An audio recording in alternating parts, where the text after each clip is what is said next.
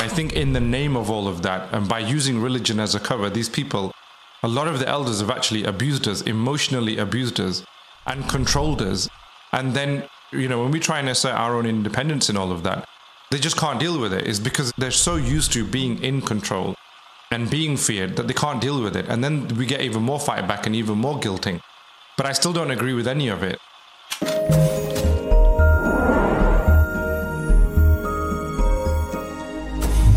I remember I had a relative come over from Pakistan once. I remember we went to a restaurant, and this relative of mine, he ushered a restaurant staff over in a pretty self-entitled kind of way, almost as if you're my maid, you're my slave.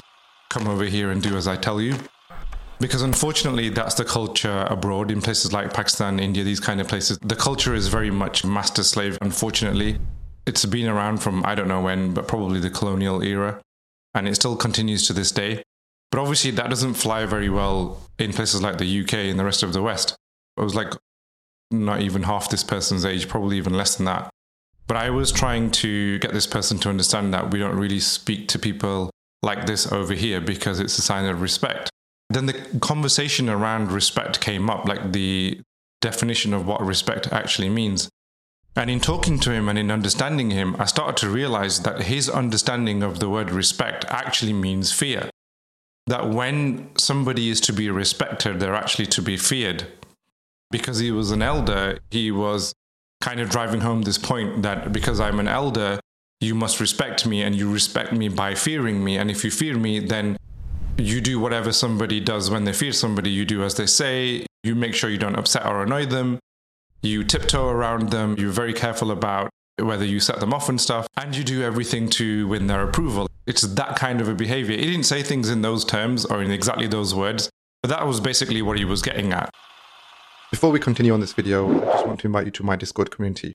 Look, the world has changed, and it is changing still. And on my Discord, which is a simple mobile app that you can use, you can stay in touch with other like-minded people like me who are staying informed of the things that are happening around the world that are going to affect our daily lives very, very soon. So come and join me on my Discord community, and let's grow together and let's navigate this changing world order together.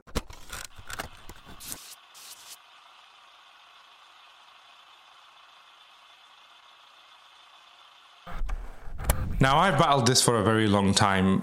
It's never really sat particularly well with me. Something about it has just never really sat right with me. Something about it has always felt off to me, especially this idea of having to fear the elder. But the thing for me is the story of Musa alayhi salam. That's the thing that really started to drive things home for me. So, for all intents and purposes, you have to consider the story of Musa alayhi salam.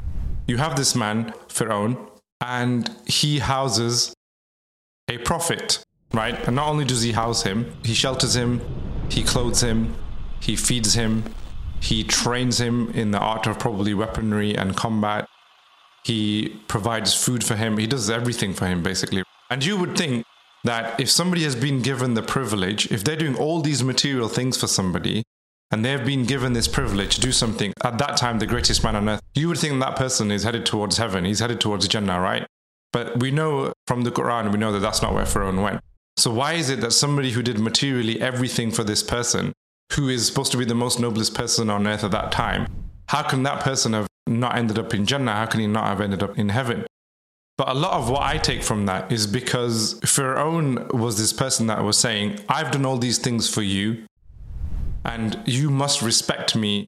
And by respecting me, you must fear me. You must follow my command. You do everything that I tell you to do, because I am in charge of you. I'm your Lord. I am to be feared. But Allah doesn't teach us that in the Quran. Most interpretations, if you look at them in the Quran, they actually say, be kind to your elders. The actual interpretation of that is to be kind. And nobody's saying don't be kind to elders. But I don't see anything where Allah has actually said fear the elder, or be controlled by them, or obey them in everything, or be at their every beck and call and be at their complete command. There is no mention of that. And the problem with all of this is that, using this injunction of this religion, this thing about the respect, it's allowed the elders to get away with a lot of abuse. And really, if you look at how they've set things up, the manipulation that takes place and the setup that takes place, a lot of it is actually very similar to what Fir'aun was doing. There's the guilting that I've done everything for you. I have raised you. I have sheltered you. I have clothed you. I have contributed to your upbringing or your upkeep in some way. and therefore you owe me something. And also because I am an elder or I am above you, I've lived longer than you, I am to be feared. And if I am to be feared, because that's what I consider to be respect, then you must be very careful about how you treat me. You must do everything to seek my approval. You must speak to me a certain way. You must not do anything that doesn't show me that you're afraid of me. Like, that's basically what it is. I just think that's just incredibly problematic, especially because of the story of Pharaoh, because look at how much Pharaoh was punished. And I think a lot of these elders that are taking this stance and taking this position are actually modern day pharaohs, unfortunately. They're modern day pharaohs, and they don't realize, despite all the guilting and despite everything that they materially might do for us as people that are younger than them, it's incredibly problematic. And the thing is that there is no obedience in disobedience. If that person is being disobedient to Allah, if that person is being immoral, you don't obey the disobedient. So this idea that we should be controlled by our elders and that's a sign of respect, and we respect them by fearing them, I just don't agree with that at all. And I think in the name of all of that, and by using religion as a cover, these people, a lot of the elders have actually abused us, emotionally abused us, and controlled us. And then, when we try and assert our own independence in all of that, they just can't deal with it. It's because they're so used to being in control and being feared that they can't deal with it. And then we get even more fight back and even more guilting. But I still don't agree with any of it.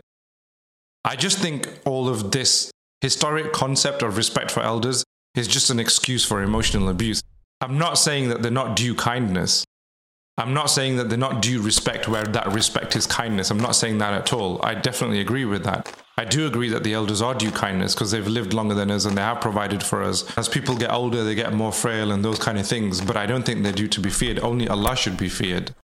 And only He should be worshipped because of that fear. And only He should be thought and worried about what does He think of us and what is His opinion of us. And only His approval should be sought. I feel like a lot of what the story of Musa alayhi salam has been put forward for us to understand that we don't fear creation, we don't fear man. I mean, even Musa alayhi salam, he was encouraged to speak to Pharaoh gently and with gentleness and with kindness, but he wasn't taught to fear Pharaoh. In fact, he was even told not to fear. He was literally told, he was given instructions about how not to fear him. So this entire concept of respect as fear, I just don't agree with at all.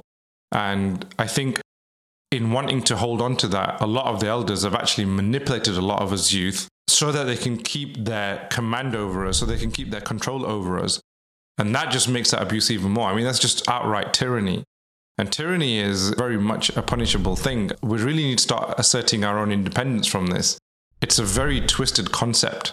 I think a lot of people, especially the youth, are so afraid to say anything or to speak up or don't know how to deal with the guilt of all of these things because of this particular concept. And I'm really just saying this as a message to these people that it's okay for you to carve your own path. It's okay for you to assert your own independence, have your own opinions and do things your own way without having to feel guilty that Allah's going to punish you because you haven't feared your elder, you haven't done as your elder said. There is a balance between that. I'm not encouraging outright insolence. I'm not encouraging anarchy or chaos. I'm not encouraging disrespect or retaliation. I'm not encouraging any of those things. But at the same time, I'm also saying don't allow that to imprison you and chain you. I think the guilt is just eating all of us up. And especially in current economic times, we've become a lot more dependent on the elder generation because their economic times favored them a lot more. They were able to reap the rewards of the economy. Their hard work was rewarded a lot more than ours has been rewarded. And I think we're working just as hard as they are. It's almost fed that illusory concept to them that they've been given that material position, that material superiority over us because they were good people and Allah is pleased with them. And I think that's a big mistake. There's a lot of foolishness to that and it's a big illusion for them to think like that. Rizq can actually be a trial for you. Material possession can actually be a trial for you. Just because Allah has given you material possessions, it doesn't mean necessarily that He's pleased with you. It could be a trial for you. And just because He's taken those things away from you, it doesn't mean He's displeased with you. It could be a sign of His love. It could be saving you from something. It could be a test or it could be wanting you to learn something. But any of those things are a sign that He actually loves you. So this idea of equating, material success or material prosperity with Allah's pleasure with you, I don't think those things are correlated either. But ultimately, all I'm saying is, I don't think we need to be shackled by this guilt. Because of this kind of gross violation of this understanding of what the word respect actually means and what it actually means to respect an elder.